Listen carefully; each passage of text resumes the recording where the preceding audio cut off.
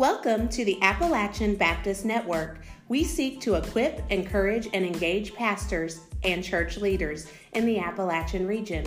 We focus on having conversations on church revitalization in the mountains and beyond. Your hosts are Matthew Jacobs, Brent Snyder, Jacob Gwynn, and Travis Tyler. Hello and welcome to the Appalachian Baptist Network. Today I have a very special guest with me who I'm very excited to interview, and that's the Reverend Bob Polk. No, you don't like that term. How about Mr. Bob Polk, who is a friend of mine, and we've known each other for several years now, Bob, I think. Yeah, I was your pastor for a time here when you came to Grace, and I think you're at, is it Central Baptist in Johnson City now with your wife, lovely wife, Ruth?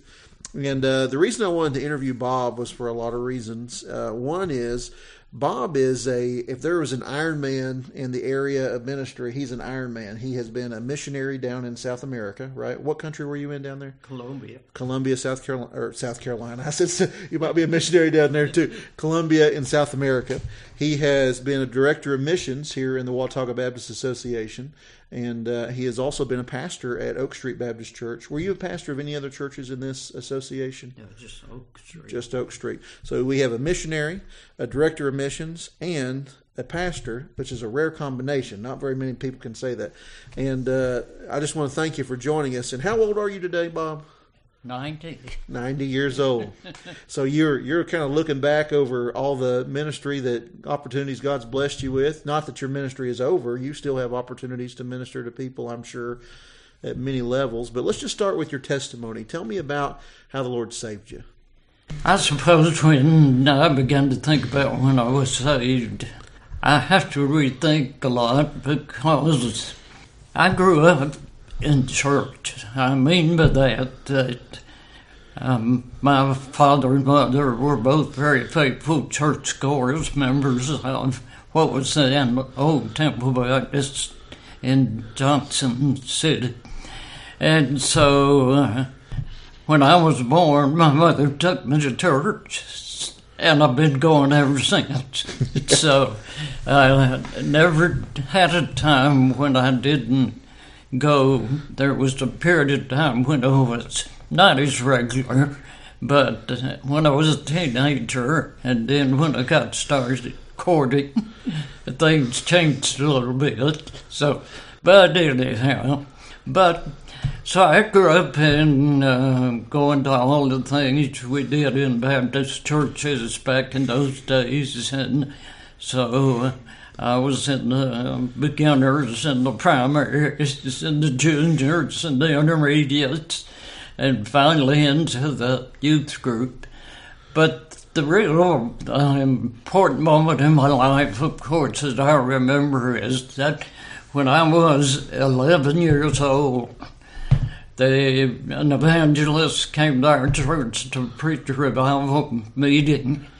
And long before that, I'd already began to know and realize it's time to make a decision. So one night during the revival meeting, I was sitting with a group of boys, and I'd already told myself I was going to go down. I was going to go ahead and make it known that I'm receiving Christ as my Savior and asking Him to forgive me my sins. And so, but when the time came for the invitation, because in those days, that's when you were saved. I guess you couldn't be saved before. You had to wait to go down. Now, Vic Wallace talked about the mourners bench in the Methodist church. Did they have a mourners bench in the Baptist church? No, I don't know about the Methodists. I should know because Ruth was a Methodist. You should. Anyhow, I was just too shy to go down in front of my buddies, so I decided not to go that night. But time kind of dragged on, and so before the revival was over, I had a brother who was a good singer, and he led the music in the church, and So one night after the service had ended, he was still sitting up there on the front seat of the choir, and picked out songs for the next time.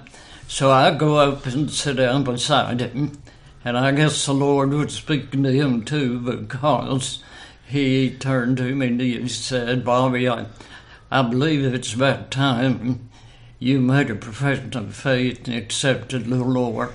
So that's all it took. So I said, "Yes, I'm ready." And he took me over to the pastor, who was still there at the front because the service had ended, but there were people there talking, and he took me over to the pastor and we prayed, and so the pastor stood up and had the people that were left to stop and let me share what had happened. So were they kind of making their way out the door when he stopped them? Yeah, yes, several of them. Some of them were already gone, but there were several still there. And then, of course, I followed that up by being baptized. Did they have a baptistry in that church back then? Yes, one that they were very proud of, because they were one of the few churches that had a inside baptistry. Was it heated? I can't remember whether it was heated or not. Yeah, that would have been advanced technology, wouldn't it? I mean, yeah, I hope it was. You hope it would. That's for the frozen chosen if it wasn't, right? See if you truly belong. Well, that's great. So you were baptized then, and then you were, how old when that happened, would you say? Yeah, 11 years old. You were 11 years old, yeah. So that was before 18 there then. Yeah. That's good. And then you went on to be part of the youth department, you said, right? Oh, yeah, that was a very important time in my life, because it was kind of unusual in those days for a church to have a youth director that was actually a person they'd brought in and was, we'd say today, on the staff. Right. And so they brought in a youth director, and he spent a lot of time with us, and was very influential in our lives, because so many of the young people that came along in that time ended up in different kinds of ministry. 3 of us became pastors. Another one went to the mission field, so he was very influential in leading us to find out what we felt like the Lord wanted us to do. Right. But I didn't go into the ministry immediately. I kind of put it on hold until I found a wife. Yeah. And, did y'all meet at the church there, or where did y'all meet? No, we met in high school. In high school? We were high school Johnson City? sweethearts. Yeah. And I went to Science Hill in Johnson City. Yeah. So are you still a hilltopper? Well, yes, but you have to be careful, where you say that. Yeah, because that's the big rival here for Elizabeth, isn't it? Right. Well, so tell us about your ministry. I mentioned it here. You said you went to college, and then I know you went on to be trained at Southeastern, right? Yes. And then where did you go when you did you start pastoring while you were in seminary, after seminary, or how did that work? Actually, after Ruth and I were married, we moved out in the Pinecrest area. Okay. Went to Pinecrest Baptist Church. Okay. And so it was at that time that a lot of my experiences growing up in the youth came back to remind me that I'd made a commitment to give my heart to the Lord. So I talked to the pastor.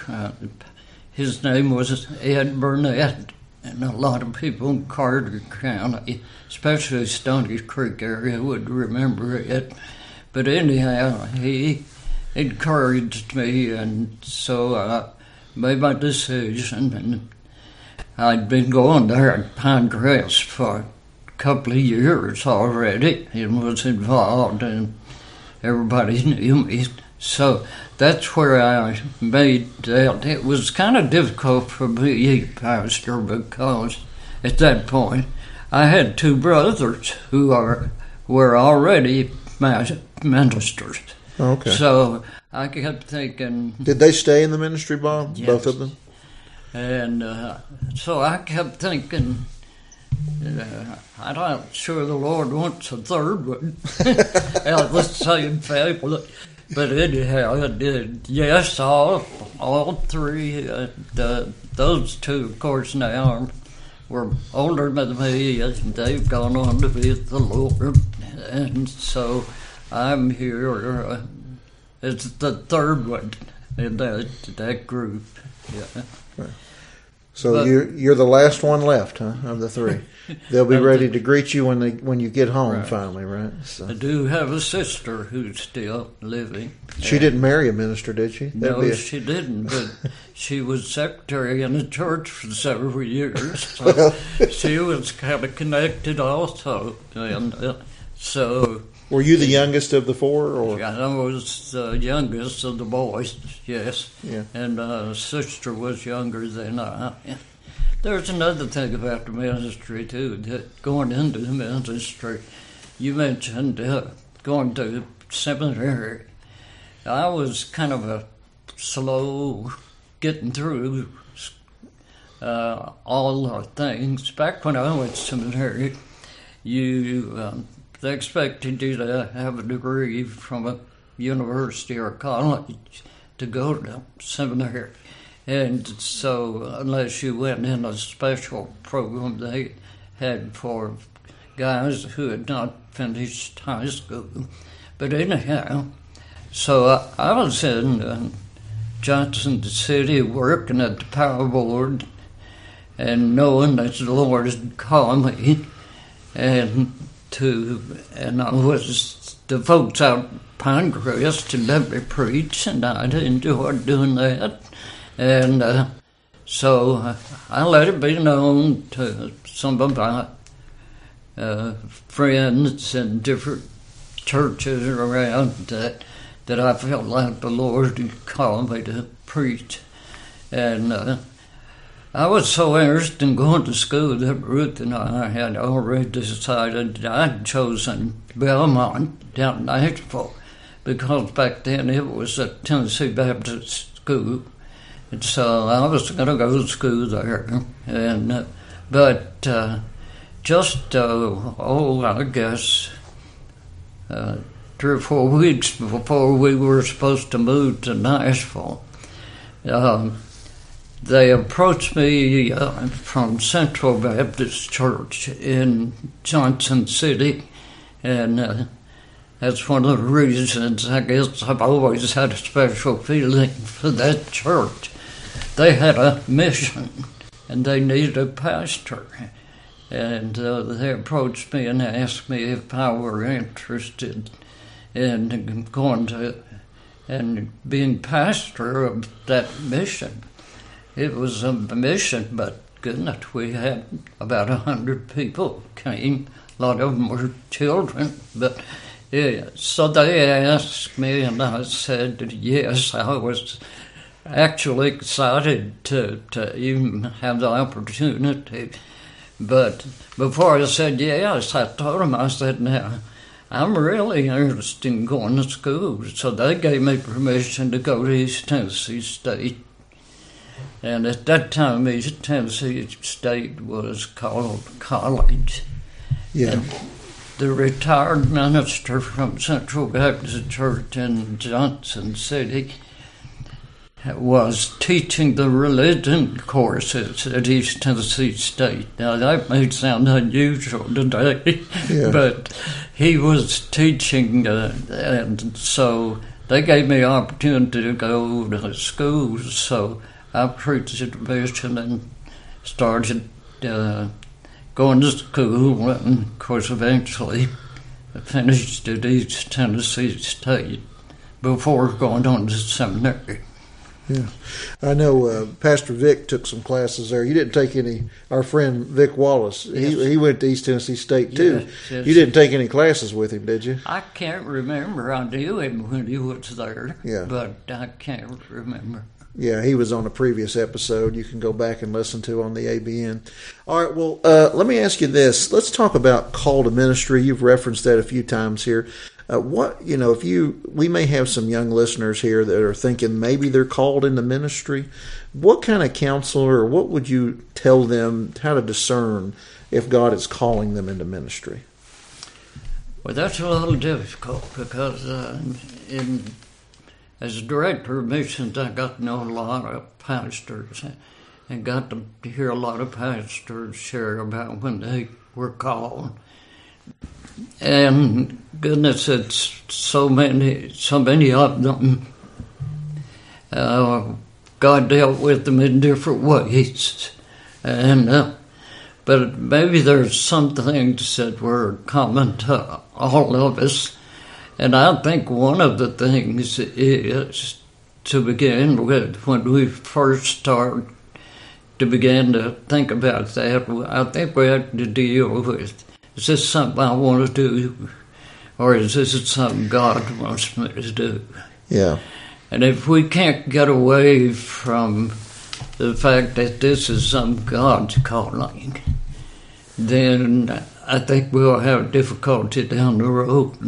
I think that's a really good point. I've seen a lot of folks who have kind of stumbled into seminary, Right. because they want to serve the Lord. They don't really know what to do, and they see a lot of people doing this, and so then they I call them tumbleweed ministers. They just sort of tumbled into it, but I don't know that they were necessarily called into doing it by the Lord. And Vic used the terminology. He talked about a burning of the bones. I think Jeremiah says that. Yeah. Do you have a fire for, preaching the gospel? This desire that. And I think that's part of it. That feeling won't go away. Yeah. Yeah. My wife talks about a gentleman in St. Louis that he claimed he was called to the ministry, but he did not pursue it. And so he made a 6-figure income, but he told my wife that he was miserable. Mm-hmm. And, there's a joy that comes with ministry. So, and if you're called to do that, you need to do that. All right. I think God has ways of assuring you, maybe sometimes reassuring you. Right. But I think, and that may come to different people in different ways, but I do think there's that experience or that feeling that's always there, that this is something God wanted. Yeah. I think that you made a really good point there. One of the reasons I wanted to ask you that is because, serving faithfully for so long, I'm sure you had critical points where you just wanted to give up and quit. Yeah. And God what kind of things did God use to affirm you whenever you were having those moments of just wanting to throw your hands up and say, I'm done?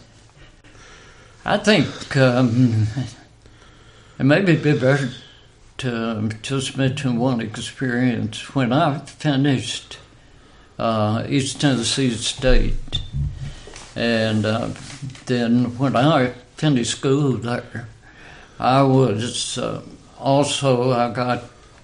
went through the curriculum to be certified to teach, because, of course, they didn't have ministerial curriculums. And so I had to work my way through school, and, of course, we were married, and by that time I had 2 children, and so we never had any extra money. We'd just gone from one check to the next check. And so I went through that kind of experience there and finished up East Tennessee State and still owed some money. And so I had a church in Unicoi County, a mountain church, that had approached me. I'd been recommended there by one of my good friends, pastor friends. And so they had a parsonage, and they eventually called me. But they also called me. They couldn't pay a full support, so they agreed to let me teach since I'm certified. And so I taught for 2 years. It was in that second year of teaching that I really struggled with my call. Mm-hmm. And one reason I think was because I really enjoyed teaching. Mm-hmm. And I realized how close teachers get to kids. And there is so much that teachers can do, not only in teaching, but in ministry to kids. And I'd really get attached to those kids, and I enjoyed it and liked doing it. But the time came when I was approached by another church. Back in those days, you didn't have resumes. Somebody just called you. Sometimes it still works that way. But anyhow, so I was approached by the church in Elizabethton, Oak Street, and asked if I'd consider coming as pastor. So I had to settle it again once for all. Am I going to go into ministry, or am I going to maybe teach, pastor a little church and teach, or just out teach? So my choice was back to the same. I feel called to pastor a church, and that's what I want to do. But that was the one time when I really struggled with it. Now, there were other temporary times when you get down. Yeah. You'd had a bad Sunday.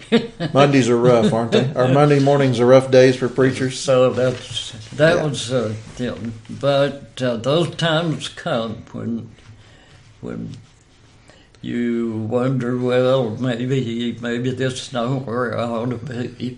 Yeah. But the Lord always, at least in my experience, had ways of kind of shaking me a little bit and saying, you remember what you promised. Yeah, that's right. Well, listen, here's what I'm going to do. I want to get through all our questions that I had you do, but I'm going to break this interview up into 2 parts because we went a little further in this. Okay. So I'm going to land the plane here on this first part. I want you to tune in next time because on the Appalachian Baptist Network, I want to ask Bob about the books he's wrote, about being DOM missionary. We haven't finished that yet, and I have a few other questions I want to ask him. So hope you've enjoyed this episode. Tune in next time for part 2 of Bob's interview. You have been listening to the Appalachian Baptist Network. Thanks for joining us. If you have a question or comment for our host, please send an email to appalachianbaptistnetwork@gmail.com or send us a voice message on our Anchor website page at anchor.fm/Appalachian-Baptist-Network. Join us again next Monday.